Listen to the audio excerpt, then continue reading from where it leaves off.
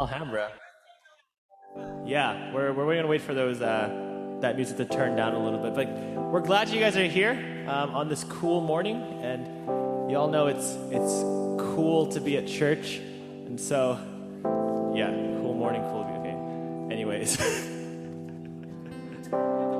it's okay. I can't hear the laughter because of these ears, but you know what? Bring some joy to our morning. We're glad that you guys are not tucked in and too cozy to wake up, and you guys are here ready to worship God and glorify Him. So would you stand with us as we begin to magnify His name?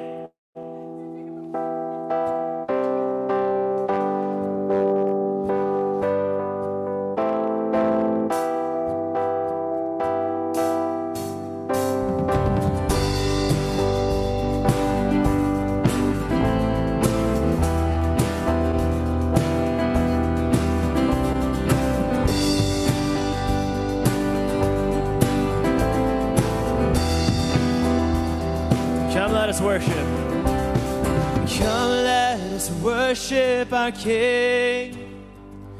Come, let us bow at His feet. He has done great things. See what a Savior has done. See how His love overcomes. He has done great things. Declare it. He has done great things. Oh hero of heaven, you conquered the grave. You free every captive and break every chain. Oh God, you have done great things. We dance in your freedom, awake and alive. Oh Jesus, our Savior, your name lifted high. Oh God, you have done great things.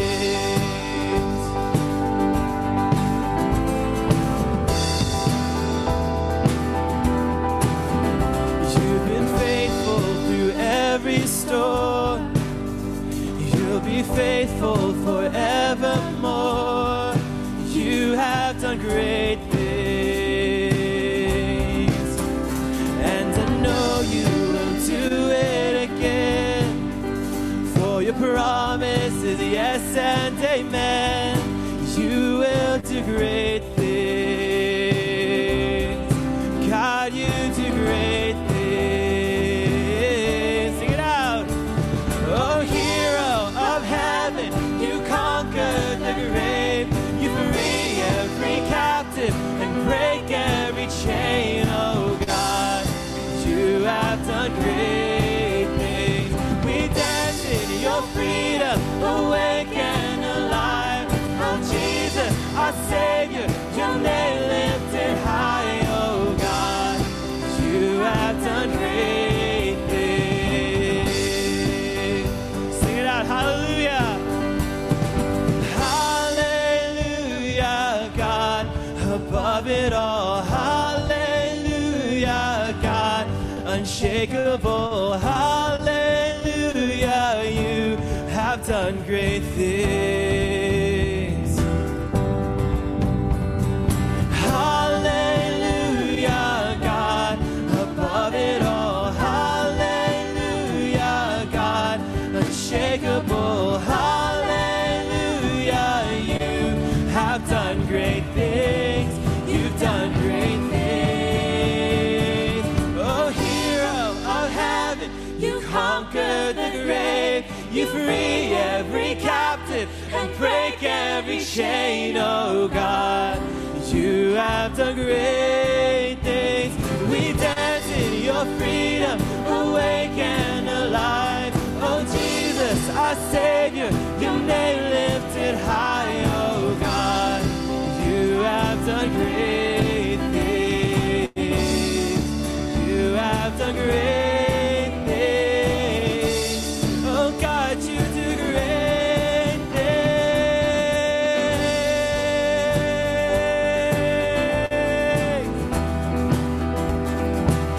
Oh, you do great things.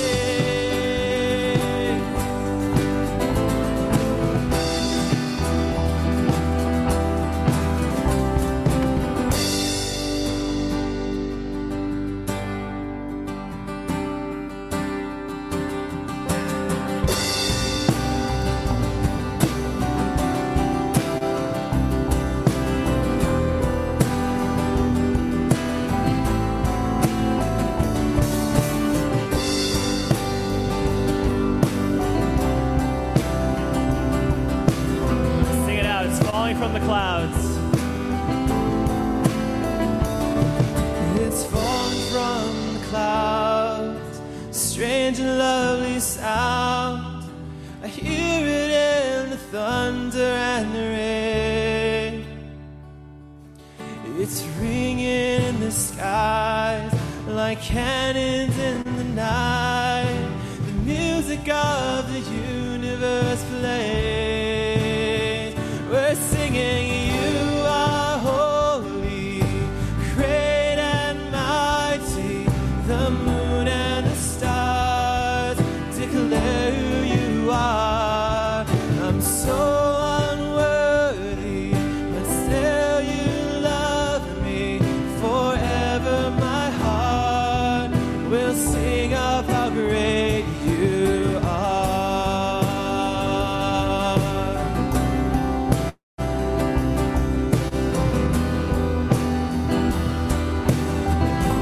Beautiful and free. Beautiful and free, a song of galaxies, reaching far beyond the Milky Way. Let's join in with the sound. Well, come on, let's sing it out as the music of the universe plays. We're singing, you are holy, great and mighty. The moon and the stars declare who you are.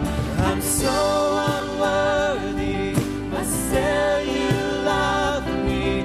Forever my heart will sing of you. All glory, honor, and power is yours. Amen. All glory, honor, and power is yours. Amen. All glory, honor, and power is yours forever. Amen.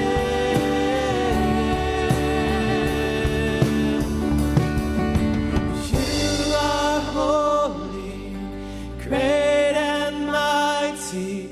The moon and the stars declare who you are. I'm so unworthy, but still you love me. Forever my heart will sing. Singing, you are holy, and you are holy, great and mighty. The moon and the stars, oh, they declare who you are. I'm so unworthy, but still you love me. Forever my heart will sing of how great you are.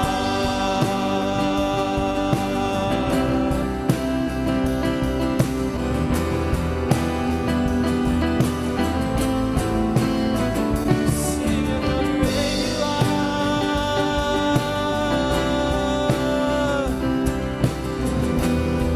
All creation declares it. And you guys can have a seat.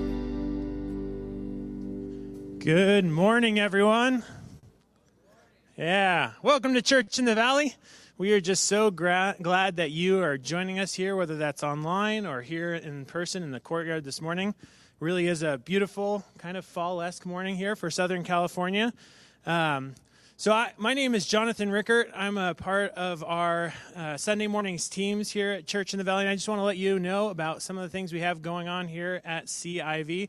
Now, first of all, if you could pull out the program that you have, inside that program is a connection card. We'd actually really appreciate it if everyone here could go ahead and fill out that connection card.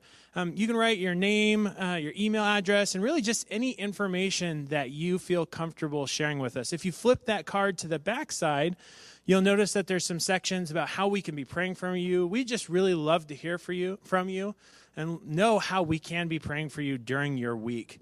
Now, at the end of service, you can go ahead and just drop that connection card, as long as any recycling in the buckets around the courtyard out here.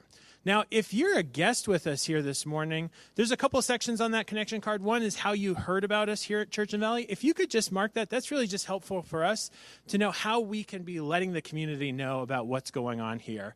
Now, also, if you're our guest, we have a special gift for you. It's a book called How Good is Good Enough. And so I really just encourage you to pick that up over here at our resource table. That's really just a gift to thank you for joining us that you can take home and read or give to a friend or relative. So please take one of those. Now, if you don't have one of our programs, you can also go to CIValhambra.com/Sunday, and our connection card is on that as well.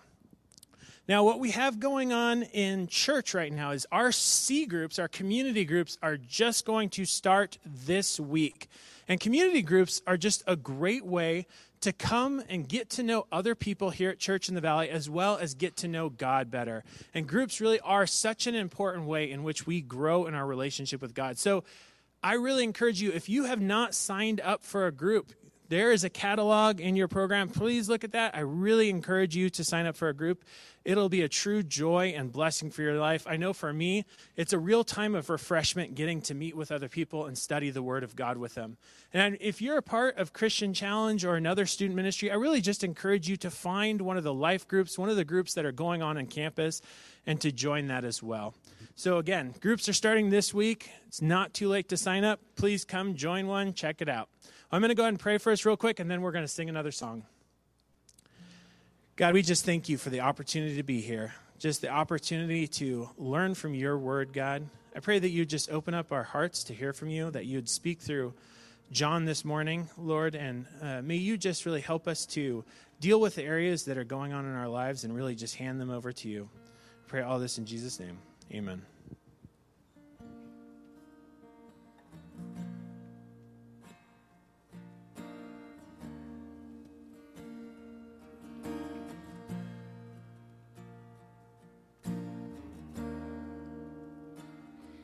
From the darkness, I called your name. Into darkness, your mercy came.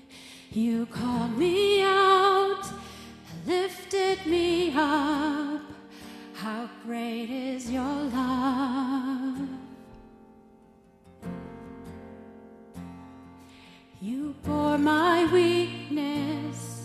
You took my shame, buried my burdens in fields of grace. You called me out, lifted me up. How great is your love. From the heights of heavens, you stepped down to earth. Innocent perfection, gave your life for us. We are amazed. We stand in awe. We have been changed by the power of the cross. How great, how great, how great is your love. How great, how great, how great is your love. How great, how great, how great is your love for us. Just stand and sing with us. In your kindness, you lead me home. In your presence, where I belong. You call me out, lifted me up. How great is your love. From the heights of heaven,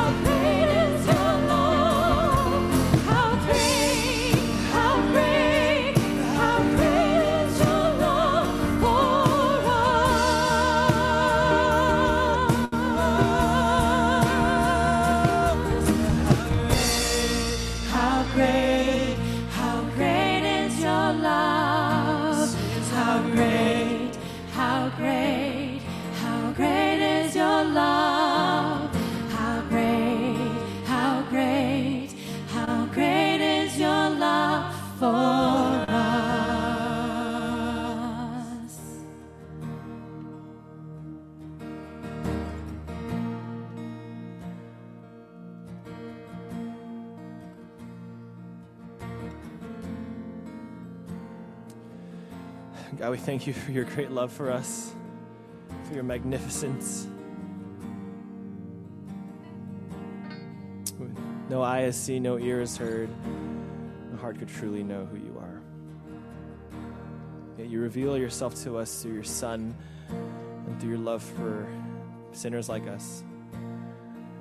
So how great are you, Lord? We thank you. As we look at your presence today, speak through John into our hearts, may all we do be pointed towards you to lift your name on high. We love you, Jesus. We ask these things in your name. Amen. Welcome John up. You guys can have a seat.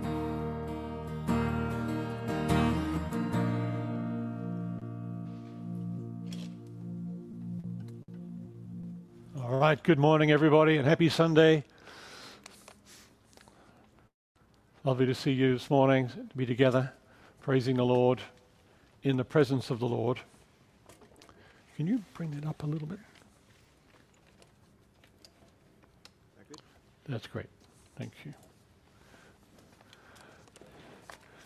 Yes, so as was said, we're going to be talking about the presence of God this morning. And out of our passage from Exodus chapter 33, verses 1 to 17. If you're a visitor today, you've missed a couple of weeks, then we're working through in our Sunday mornings at this point, Exodus chapters 32 through 34. And we're right now starting on chapter 33. And this is a fabulous passage. At least I've loved this passage for so many years. It always speaks to me. And as I was preparing for this week, it just spoke to me again. And the Lord, I think, really, this has given us such a rich passage that was so powerful in Israel's life and is in our lives. Now, the title then for this morning, The Presence of God. And so before we go any further, let's just ask that question, what do we mean by the presence of God? Can we define it? Well, it's very hard to do so, but the passage actually will help us. As we work through this, we're going to try to understand the presence of God in terms of what this passage is about. But the question, of course, is how can you talk about the presence of God?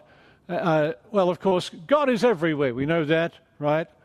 And theologians talk about God being omnipresent, meaning he's present everywhere.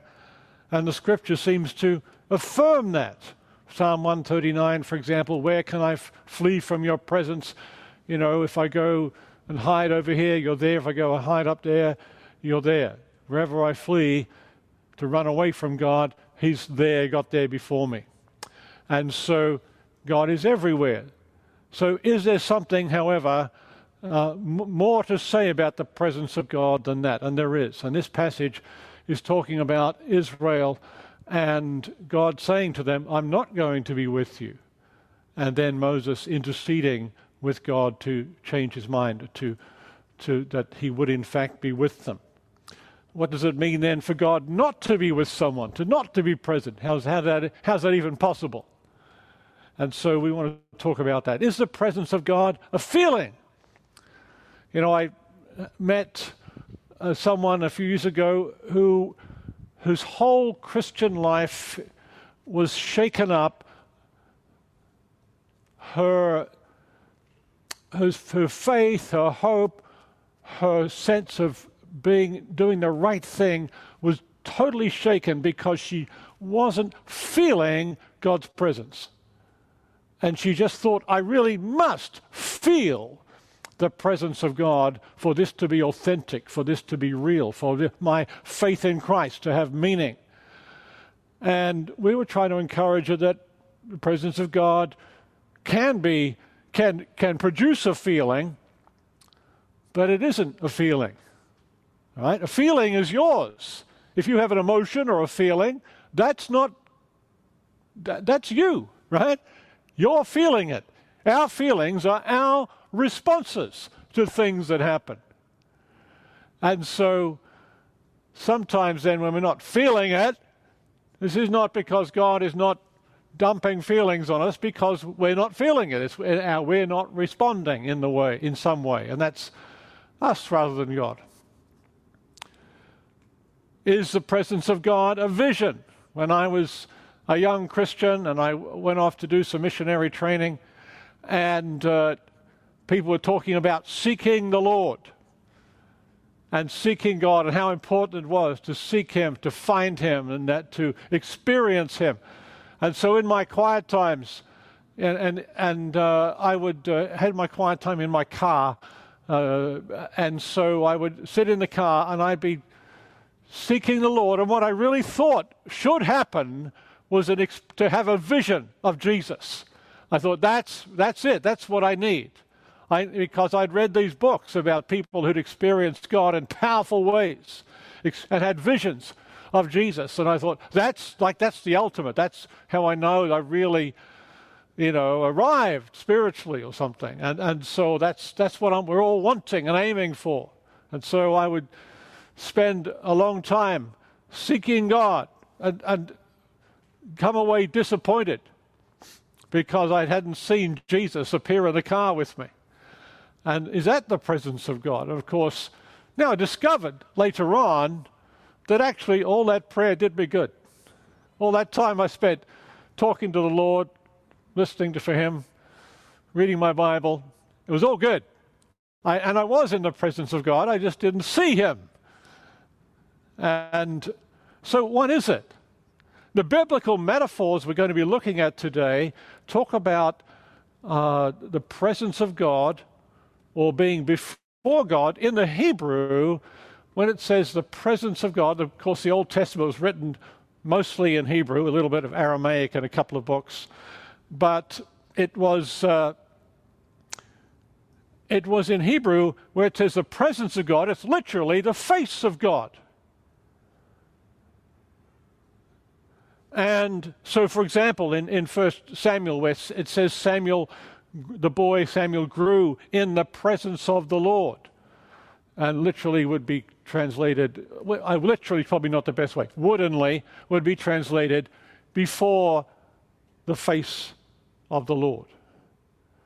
And so to be in the presence of the Lord means to be before His face, meaning perhaps standing before Him as a subject is allowed to come and stand before the king. And the presence of the Lord in this passage has got to do with whether God is going to go with Israel up to the promised land, whether He's going to walk with them, to travel with them, to be with them in their journey. And so these metaphors, there's a couple of these metaphors going on. One is in the presence of God, meaning coming before Him as our King and our Lord, allowed into His presence to talk with Him and listen to Him, to receive His commands, and to be in that relationship. But also the presence of the Lord in this passage has got to do with God going along with us. And of course, we can only use metaphorical language, right, when we're talking about this kind of thing, because God is invisible. And so what does it mean that He is present? But it does seem to be very clear in the Bible that despite the fact that God is everywhere present, He's also present in a different way in certain times and places.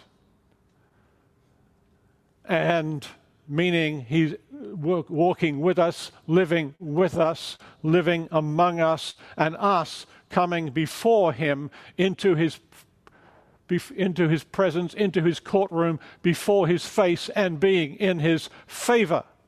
So the presence of God perhaps means that place, again, that's a metaphor again, isn't it? The place of blessing and favor. In Psalm 16:11, it says this, Psalm 16:11, "You make known to me the path of life. In your presence there is fullness of joy. At your right hand are pleasures forevermore." That's fantastic. In your presence there is fullness of joy. And of course we know what Jesus said at the end of Matthew chapter 28, at the end of the book of Matthew, after giving them the Great Commission, and to go and make disciples of all nations. And he says, I'm with you always to the end of the age.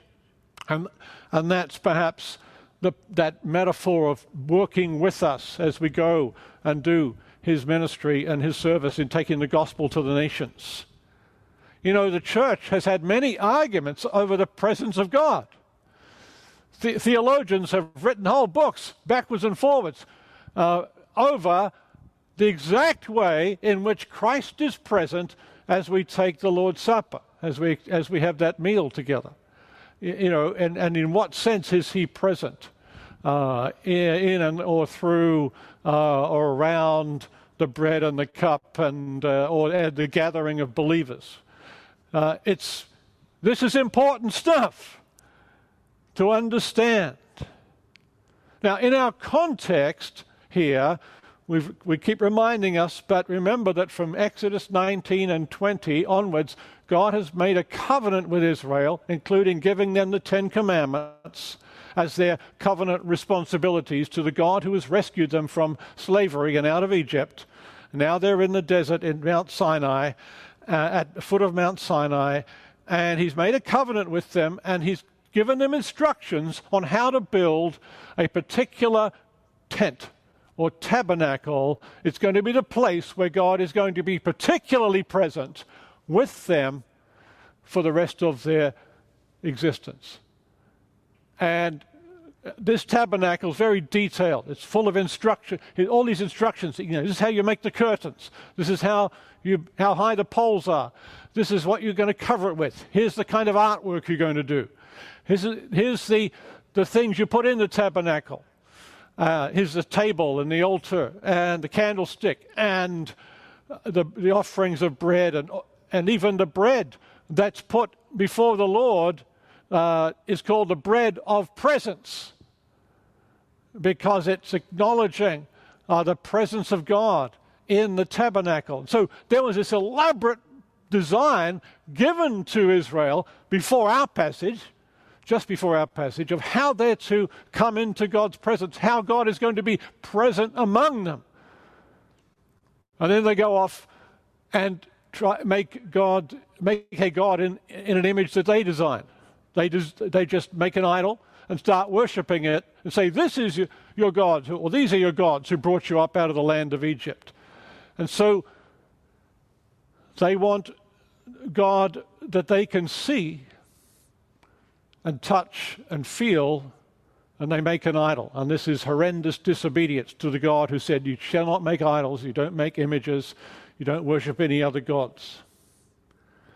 And so they disobey right after being told, here's how I'm going to be present among you permanently. And they go off and worship an idol. And then there's judgment upon them. In fact, God says to Moses, I'm going to wipe this lot out, and I'm going to make you into a new nation, to be my people. And Moses said, please don't, God, what will people think? And he says, oh, okay. And he changes his mind. And so that's the power of intercession, and it's the power of God's mercy. But then, as Moses comes down the mountain and sees the idolatry of Israel and the way they've got out of control, and he breaks those first tablets of the Ten Commandments, and there's a judgment scene. We talked about this last week, where 3,000 Israelites are killed by the sword, and then there's a plague upon them sent by God, and all of this is a sign of judgment. But it's also, the point is that even though God's not going to wipe them out entirely, it doesn't mean there are no consequences for their sin. And so, but we see therefore the mercy and the judgment or justice of God. And that's kind of our context before we get into our passage. So there's just to finish this plague, and which probably would take us some time for that to sort of work its way through the population. We know what plagues are about these days. So now we come then to our first part of our passage, Exodus 33, and we'll start off with first verses 1 to 6. And the subtitle here, The Promised Land Without the Presence of God. The Lord said to Moses, "Depart, go up from here, you and the people whom you brought up out of the land of Egypt, to the land of which I swore to Abraham, Isaac, and Jacob, saying, to your offspring I will give it. I will send an angel before you, and I will drive out the Canaanites, the Amorites, the Hittites, the Perizzites, the Hivites, and the Jebusites. Go up to a land flowing with milk and honey, but I will not go up among you, lest I consume you on the way, for you are a stiff-necked people." When the people heard this disastrous word, they mourned, and no one put on his ornaments. For the Lord had said to Moses, "Say to the people of Israel, you are a stiff-necked people. If for a single moment I should go up among you, I would consume you. So now take off your ornaments, that I may know what to do with you." Therefore the people of Israel stripped themselves of their ornaments from Mount Horeb onward. So the good news here is that they're going to have the promised land despite their idolatry. The very thing that God had brought them out of Egypt to have, which was to go through the desert and have their own land at last. Rather than to be slaves in a foreign land, they were going to have their own property, their own farms, their own homes, their own territory as a people, and they were going to have the promised land, and that is good news. This is a renewal of the promise which had been made several times already to them. From the very first time when God spoke to Moses, to go to Egypt, go back into Egypt and speak to the people of Israel, tell them that God was coming to rescue them. He'd heard their cry. So this is good news. They were going to have the promised land, the promises of God. And an angel was going to go before them to do this. And by the way, that's part of the promise already. Back in Exodus 23 and verse 23:20, God said, "Behold, I'm going to send an angel before you to guard you along the way and to bring you into the place which I have prepared." It shows you how powerful angels can be, where one angel can do this, right? So God is going to send an angel, and that's part of the promise already. And so when he says this, it's a renewal of that promise. It's a wonderful thing. But he says, "I'm not coming with you because I would consume you, because you're a stiff-necked people. If for a single moment I should go up among you, I would consume you." They would burn up. They would be dead if God would come with them, because they're a stiff-necked people. They have been rebellious, stubborn, disobedient, doing their own thing. They were going to have the promised land, but without the presence of God. Notice again, if you remember what we talked about a couple of weeks ago, where God says here to Moses in verse 1, "The people whom you brought up out of the land of Egypt." So that's that ongoing rhetoric, or these little going backwards and forwards here. Moses said, "No, you brought them up," and so it's quite interesting. But this is God, in a sense, giving them what they need at one level, but distancing himself from them. "I'm not going to be with you. I'm not going to walk with you. I'm not going to go up among you. You're not going to have my presence."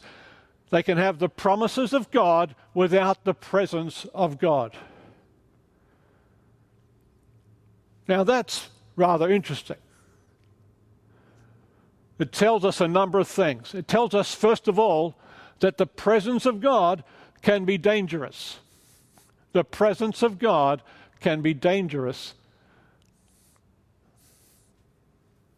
"I'm not going to go up with you," he says, "among you, lest I consume you on the way." Wow. The presence of God is the presence of the holy God. The presence of God is the presence of the holy God. we often say to people rather glibly, don't worry, the Lord's with you, or something like that. Maybe we should sometimes say to people, worry, the Lord's with you. Right? The presence of God brings joy, as we saw in Psalm 16, but it also brings conviction. It brings judgment. It brings, in a sense, a threat to our selfishness, a threat to our disobedience, a threat to our willfulness to do our own thing, a threat to our way of life. Because the presence of God and human sinfulness and wickedness and selfishness don't go together. Those things don't go together. In the book of Genesis, we read there in the early chapters how God used to walk in the Garden of Eden with them. And then after Adam and Eve had sinned, after they'd eaten the fruit that they were told not to eat, in verse 8 of chapter 3, they heard the sound of the Lord God walking in the garden in the cool of the day, and the man and his wife hid themselves from the presence of the Lord God among the trees of the garden. They heard God walking. They were going to be in the presence of God himself, and their response was what? To hide themselves. To hide themselves. It's interesting that human arrogance and sinfulness, human disobedience, in a sense, doesn't want the presence of God, naturally speaking, right? Most of the time, if we said, really want to live in the presence of God, we're going to have to ask ourselves, is that what we really want? Do we really want to live in the presence of God? As if God was looking over your shoulder at everything that you're doing, or listening to every word that you say. By the way, he is, but at least he can see it and he can hear it, right? But listen, do you really want to live in the presence of God? I hope your answer is yes, but it's a yes that remembers that this is the Holy Spirit who is the presence of God among us. Jacob met the Lord at a place called Peniel, and he called the place Peniel, saying, "For I have seen God face to face, and yet my life has been delivered." He knew somehow. This is Genesis 32 and verse 30. Genesis 32, verse 30. He knew somehow that to meet God face to face is dangerous, maybe even deadly. And yet his life was spared. And so he was celebrated, and he worshipped the Lord. This presence of God is rather a curious thing. It can be dangerous, or certainly threatening for the stubborn and hard-hearted people, of whom I've often been one. One time we were doing a kind of Christian worship march through a city in England called Exeter. And we gathered a bunch of local churches together, and there were hundreds of people. We're going to march for Jesus through the town. And so we got permission, and we had all these Christians from all different churches gathered together, got our banners, Jesus banners and everything, and we all just, with all the families and kids, and we just marched through singing songs, worshiping the Lord, and praying for the city. And one of those times when, I talked about the presence of God not being a feeling, but we could feel it. There was a sense of the presence of God in that city as we were worshiping the Lord together. About just after this had happened, after we'd finished our march, I was walking back through the main street of the city with a friend of mine, one of the local church leaders we were working with there, and we were just chatting, but this presence of God was strong among us still. There was a young man came up to us dressed in orange robes with a shaven head. He was a Hare Krishna follower, and he wanted to sell us something. He had some incense sticks or something he was trying to sell us. He said, would you like one of these? And we had those experiences where both of us came and said exactly the same words at the same time. I don't know if you've ever had that experience, but both of us said exactly these words: "No, thank you, we're Christians." So we said that. It's not that we don't want to. We're not trying to be unfriendly. We just don't want to buy his joss sticks to make offerings to his deity. And so we said, "No, thank you, we're Christians," together at exactly the same time.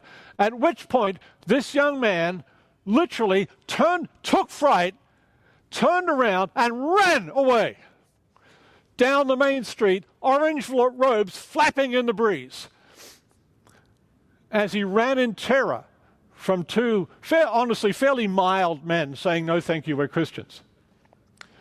Something about the presence of God is a threat to human sinfulness and idolatry. But as a kind of corollary to that, the absence of the Lord in this passage is going to be an act of love and mercy. The absence of the Lord is going to be an act of love and mercy. This is why God says to them, "I'm not coming with you." Not because he despises them, can't stand them, thinks they're horrible. Not because he wants to judge them, but because they're so unholy. And so it's actually better for them not to have the presence of God, is what he's saying. Right? "I'm not going to come with you because I'd probably burn you up. I'd probably consume you." Wow. And then he says, "So I've got to think about what I'm going to do with you," right? "Take off your ornaments that I may know what to do with you," he says. Interesting. So the absence of the Lord is here going to be an act of love and mercy. Now, that doesn't mean it's preferable, but it means that when God departs from someone, that's an alternative to killing them, right? Which is what would have happened to them in their unholiness.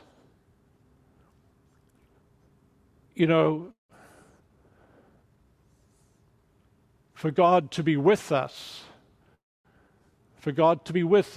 is an incredible thing, and it's not automatic. He's with, as the Bible says, those of a broken and contrite spirit. He's with the humble heart. He's with the repentant spirit. See, because, look at verse 4. "When the people heard this disastrous word, they mourned, and no one put on his ornaments." Right? The absence of the Lord may be a temporary reprieve from judgment, but it is not a good thing. The absence of the Lord is a horror and a grief. It's a horror and a grief. It's a disaster that requires a response of mourning, of humbling, and repentance. The absence of the Lord is a horror and a disaster and a grief. If you are not walking and living in the presence of God, you're not living how God intended you to live, how He created you, what He created you for. He created us always to be walking in relationship with Him, in His presence always. He created us to walk with Him, to know Him, to come before His face, to know His favor. But it's not automatic. But it's what you're created for. And if that's not happening, if you're not walking in His presence and knowing His presence, that's not a good thing. That's a disaster. That's something to mourn. That's a horror. See, when they take off their jewelry and their ornaments here, that's a sign of mourning. They're going into mourning as if a death had happened. They're lost someone because God is not going to be among them anymore. He is saying, I can't be with you. You can have the promises. You can't have me. You can have the promises. You can't have me. You know, in Psalm 51, which is one of those lament psalms, particularly a confessional psalm, where David is repenting of his sin and confessing his sin, he says to the Lord, cast me not away from your presence. Take not your Holy Spirit from me. Psalm 51:11. Now, why would he say that to the Lord? Well, what happened to Saul? The king before him had rebelled, had disobeyed God, had gone his own way, and God had withdrawn his presence from Saul. And David's saying, please don't that happen to me. That's why I'm confessing my sin. If God is far away, guess who moved first?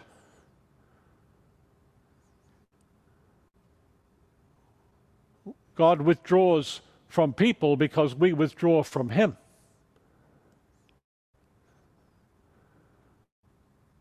The good news is, as we draw near to him, he draws near to us. That's what James tells us. Draw near to God and he will draw near to you, if you humble yourself.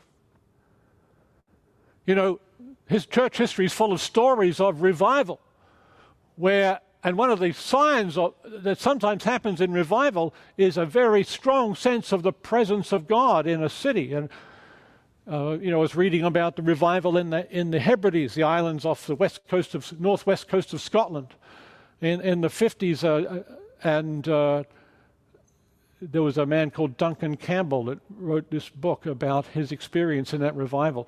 So powerful. When the Spirit of God fell upon the Hebrides after people had been praying, a small group of believing women had been praying for years, and this revival hit the Hebrides. The presence of God was so powerful on the streets, what would happen? People would just drop where they were on the street in repentance and conviction of sin, start repenting, start confessing, coming to Christ, just wherever they were on the street, because of the presence of God. Right before chapter 32 of Exodus, God had been giving them the plans for the tabernacle. And the tabernacle was there, was going to be where God was going to be present with them. But in the tabernacle system, there was a whole series of sacrifices. They had to approach God reverently. They had to come to him with the blood of animals and things that they had sacrificed and the offerings they'd made. The priests had to wear certain garbs, certain clothing. It all had a great symbolism, of course. But the relationship with God was going to be enacted through this system of sacrifice because it could happen no other way. There was no other way that God could be among them other than through this because of their sin. And so he had a system worked out where they were going to be able to experience the presence of God in their midst.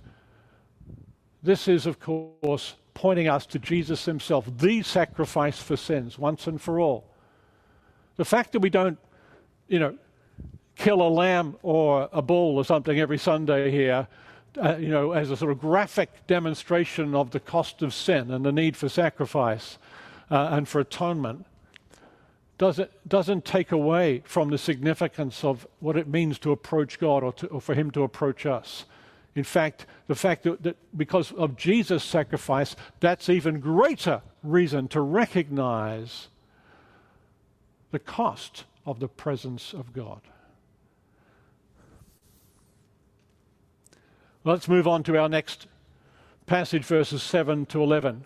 And this will title this Up Close and Personal. Now, Moses used to take the tent and pitch it outside the camp, far off from the camp, and he called it the tent of meeting.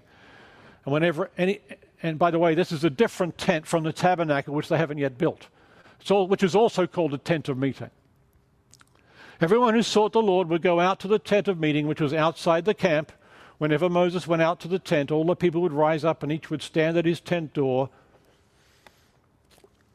and watch Moses until he had gone into the tent. When Moses entered the tent, the pillar of cloud would descend and stand at the entrance of the tent, and the Lord would speak with Moses. And when all the people saw the pillar of cloud standing at the entrance of the tent, all the people would rise up and worship, each at his tent door. Thus the Lord used to speak to Moses face to face, as a man speaks to his friend. When Moses turned again into the camp, his assistant Joshua, the son of Nun, a young man, would not depart from the tent. Notice here that the people of God are now worshipping, but they're worshipping from a distance. Moses met the Lord outside the camp in the tent of meeting. And that's because the presence of the Lord was not in the camp. God had said, I'm not going to be among you. To find God, you had to leave the camp and go to a tent and it was symbolically powerful that Moses had pitched this other tent outside the boundaries of Israel's encampment. And he would go out there to meet with God, because God had said, I'm not going to be in that lot among you, otherwise it would be deadly. And so other people who sought the Lord, how did they seek the Lord? They had to go outside the camp and go to this tent of meeting. And notice that when the people saw Moses coming, they had a powerful, visible demonstration of God's presence outside the camp. The cloud would come down on that tent, and then they would all stand at the entrance of their own tents and worship. And that's good. That's entirely appropriate. It's just from a distance. It's just from a distance. Are we satisfied with other people entering God's presence and seeking his face on our behalf? Are we satisfied with watching others worship and know God's presence? And knowing him face to face and hearing his voice? Or do we want to be one of those who join Moses outside the camp and go to that tent and seek God also for ourselves? Do we want to be someone who doesn't just worship God from a distance, who can see that God is there somewhere, who understands that we should worship him and is content to worship from your location, seeing him far off?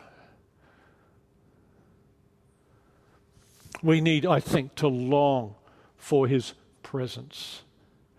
We need to long for his presence. I do. And any sin, of course, or impediment there is going to get in the way.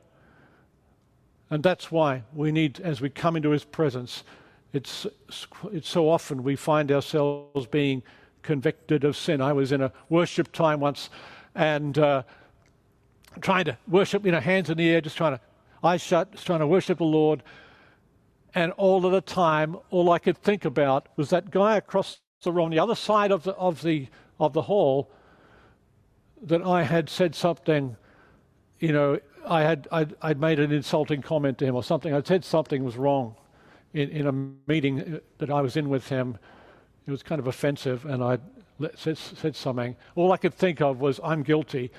And there he is. I'm trying to worship God. He's worshiping God over there, and I'm guilty. So I had to bring my arms down, walk across during the worship time, find this friend of mine, actually, and say to him, look, this is what happened in that meeting on Wednesday, and I repent. I've confessed. And I ask your forgiveness. I was so wrong to do that. He forgave me graciously, and was able to go back, and then I could worship the Lord.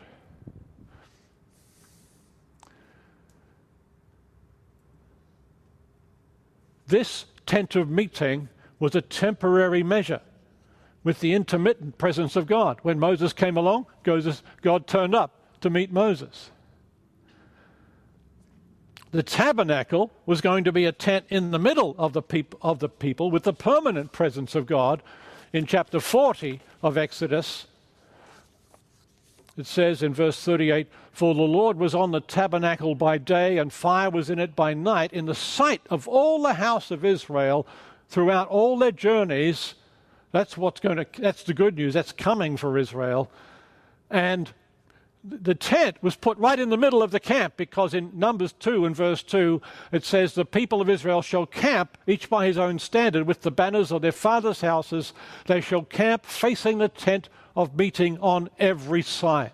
God was going to be visibly present in their midst through the tabernacle and in the tabernacle, and they camped around it. That's the kind of picture, the presence of God in the people of God. And of course, the New Testament says the church, is the temple of God because of the Holy Spirit dwelling among us. Jesus said, "Where two or three are gathered in my name, there am I among them." Now, those are people in that context gathered to enact church discipline, but it's the presence of God among us is what the goal is. Moses meets God up close and personal, right? The people worship from a distance, but by contrast, Moses talked with God face to face. We already talked about this a few weeks ago. We looked at Numbers chapter 12 and Moses as a prophet. The presence of God is both corporate, we meet him as we gather, it's also personal. And so you can meet and experience his presence, know his presence, walk in his presence as an individual as well as a group. That's because you personally are also a dwelling place of the Holy Spirit along with us as a church. The final part of our passage then, verses 12 to 17. Our title here is "The Distinguishing Mark of the People of God." Moses said to the Lord, "See, you say to me, bring up this people, but you have not let me know whom you will send with me. Yet you have said, I know you by name, and have also found favor. You have also found favor in my sight. Now therefore, if I have found favor in your sight, please show me now your ways that I may know you, in order to find favor in your sight. Consider too that this nation is your people." And he said, "My presence will go with you, and I will give you rest." And he said to him, "If your presence will not go with me, do not bring us up from here. For how shall it be known that I have found favor in your sight, I and your people? Is it not in your going with us, so that we are distinct, I and your people, from every other people on the face of the earth?" And the Lord said to Moses, "This very thing that you have spoken I will do, for you have found favor in my sight, and I know you by name." God's presence here is an act of grace. He says to Moses, or Moses quoted God to God, "You said, I know you by name, and you've also found favor in my sight." The word favor there in the Hebrew, chen, means grace, favor. Moses asks God for God's presence on the basis of God's grace, on the basis of his favor to Moses, on the basis, and of course on the basis of God's covenant that Israel would be his people. Look what he says in verse 13. "Consider too that this nation is your people." Here's this little thing going still. God's presence is an act of grace. And he asks to know the ways of God, that he might know him, that he might continue to find favor with the Lord. By the way, this prayer is answered. How do I know that? Because in Psalm 103, verse 7, he made known his ways to Moses, his acts to the sons of Israel. Psalm 103, verse 7. That's interesting. And the kind of parallelism there in Psalm 103, 7, he made known his ways to Moses, he made known his acts to the sons of Israel. In a sense, they're kind of saying the same thing, but they're not quite the same thing.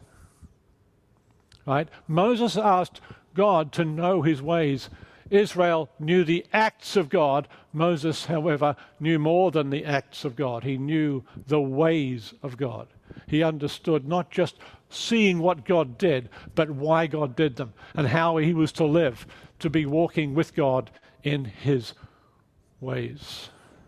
That's the place of grace. God's answer, by the way, to this prayer, God basically says yes to Moses. He says, his presence will go with you, he says, but you here is singular.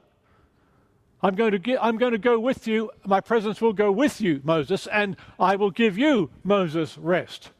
That's why Moses keeps praying. In verse 15 to 17, so he says, don't bring us up from here without you. Moses does not want the promised land without the presence of God. He would rather not have the promises of God, the promised land, if that means not having the presence of God. That's the question for us, one of the questions for us today, right? Are we satisfied with experiencing the benefits of God, or do we actually want God? Do we want the presence of the Lord? We want the Lord himself, or is it just what he gives us? Are we serving him just for what he gives us? You know, salvation, joy, happiness, love. Are we serving him for his answered prayers, his provision, his protection, his salvation, his peace, the benefits? Or are we serving him for who he is, not just for what he gives us? Do we want the promises only? And there's nothing wrong with those promises, they're good promises. But do we want God himself, the presence of God? Moses is saying, if you're not coming, I don't want to go, right? If it's not with you, Lord, I don't want these promises without you. I don't want this land without you. He doesn't want the promised land without the presence of God. God's presence is not only an act of grace, it is a sign of grace. Right? He says, how else will people know that we're different? Right? We read that. In verse 16, God's presence is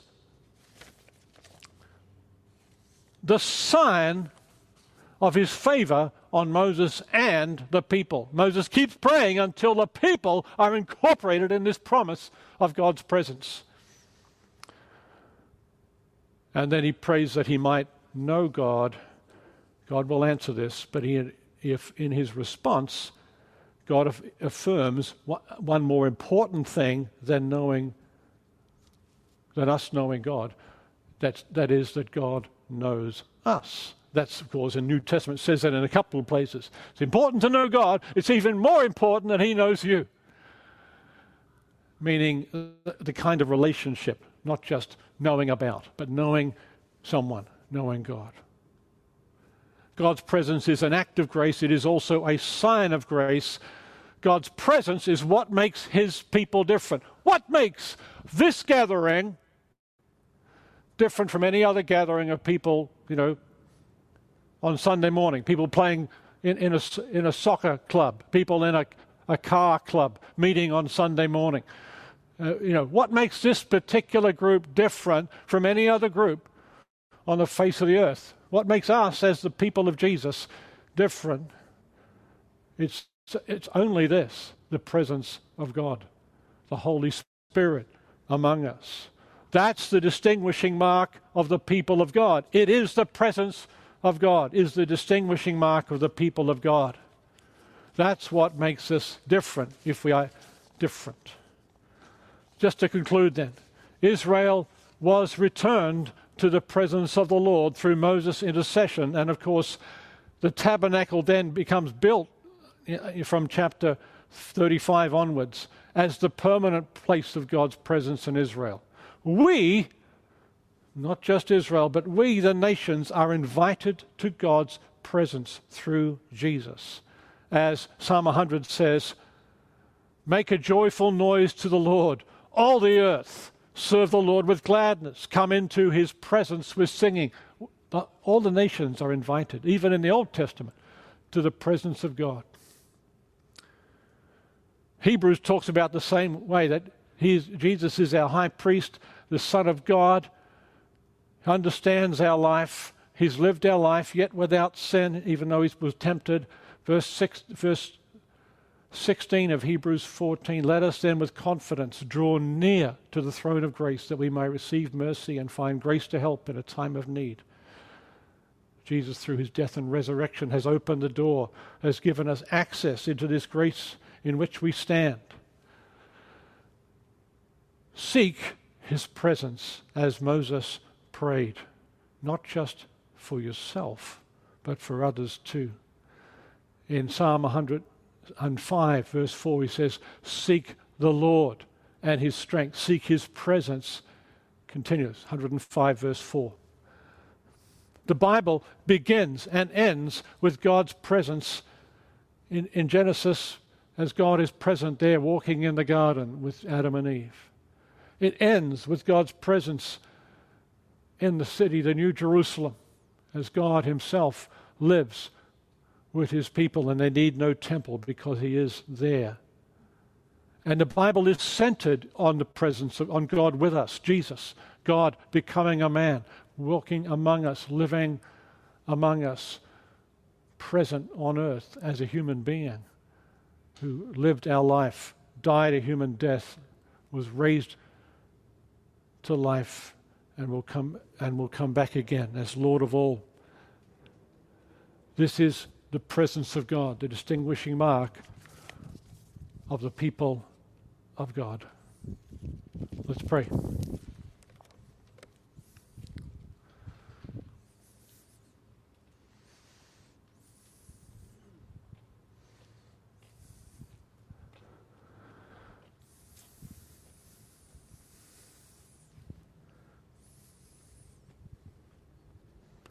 You know, maybe today, just if you know of anything that's really come between you and God, that's standing in the way of you enjoying, approaching, coming into his presence, his walking with you, if you know of that, can I encourage you just to talk to the Lord about that right now, confess it, repent of it, find forgiveness. It's amazing in this passage how quickly God answers Moses' prayer and says, okay, I'm going to come with you. He wants for us to experience, to know, to be in his presence. That's his goal for humans. And it's the beginning of the Bible, it's the end of the Bible, it's the center of the Bible, God to be with us. It's an incredible joy and a privilege and an amazing blessing that God is willing to do that. Let us approach him now by faith, the throne of grace, approach through the blood of Jesus, and recognize that God, the Holy Spirit, comes to dwell among us, to dwell in us and among us. Thank you, Lord. Thank you, Lord. Thank you, Lord.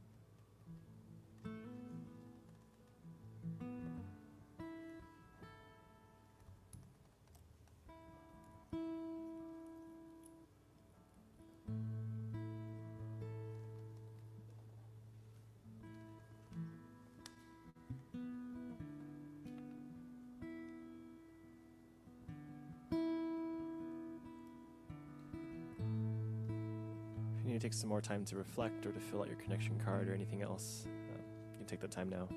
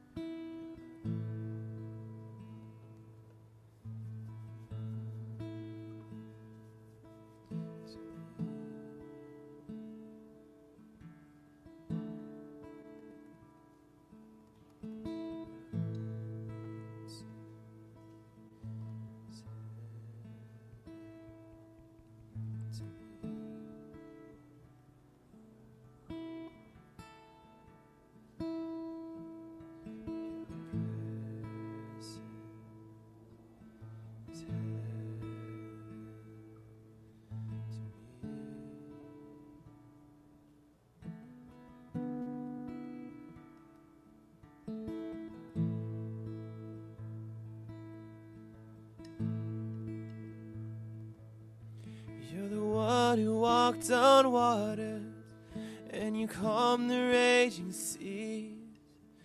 You command the highest mountain to fall upon their knees.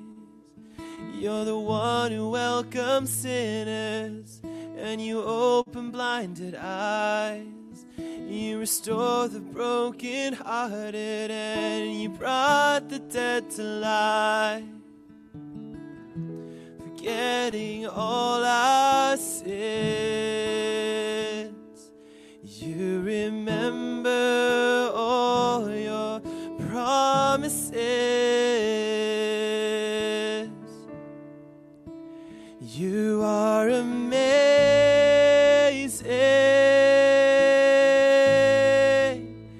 more than amazing.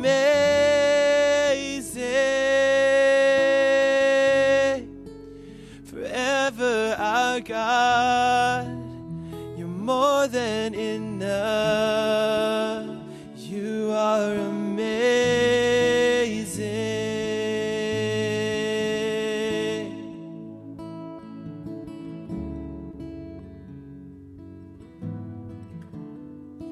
Authority. With authority you've spoken, and you set the captives free. You're the King who came to serve, and you're the God who washed our feet. You're the one who took our burdens, and you bled upon the cross. In your kindness and your mercy, you became the way for us. Forgetting all our sins, you remember all your promises. You are amazing. You are amazing,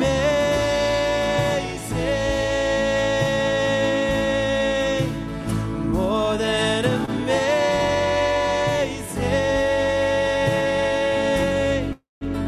Forever our God, you're more than enough. So, oh, how marvelous, oh, how wonderful, oh, how glorious.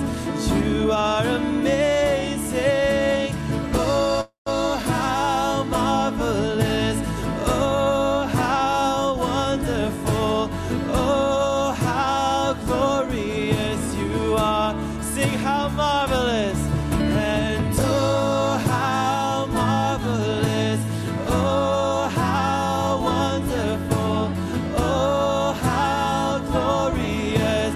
You are amazing, oh, how marvelous, oh, how wonderful, oh, how glorious you are. You are amazing,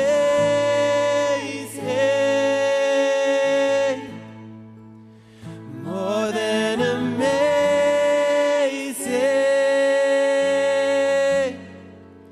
Forever our God, you're more than in. Sing one more time. You are amazing. You are amazing,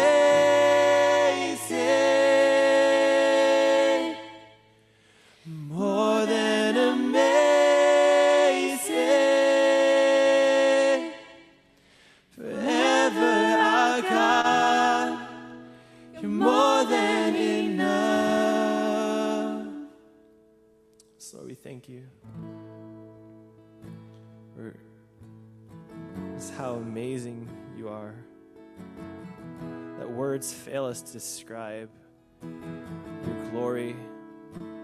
Words fail us to describe your grace, how you've forgotten our sins. You've washed us as white as snow through your unending mercies and your abundant grace toward us. We thank you that your presence is with us. We pray that as we walk through our weeks and through our lives, that your presence would continue to stay with us and that we would live in that presence, honoring you and worshiping you with our whole beings, not just with our lips.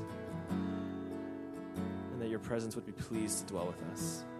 We love you. We ask these things in your name. Amen.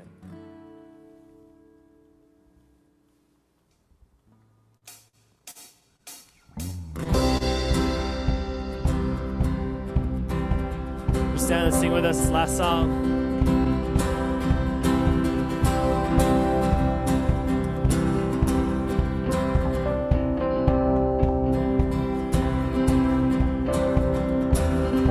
Did you feel the mountains tremble? Did you hear the oceans roar? When the people rose to sing of Jesus Christ, the risen one.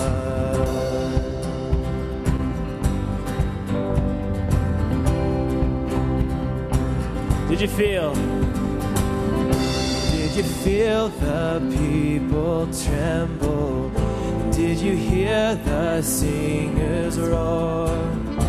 When the lost began to sing of Jesus Christ, the saving one.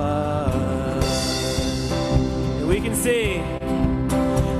can see that God, you're moving a mighty river through the nations, and young and old will turn to Jesus.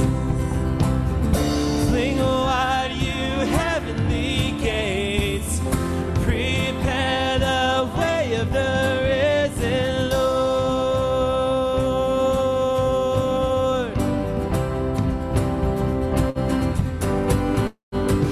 Let's open up the doors and let the music play.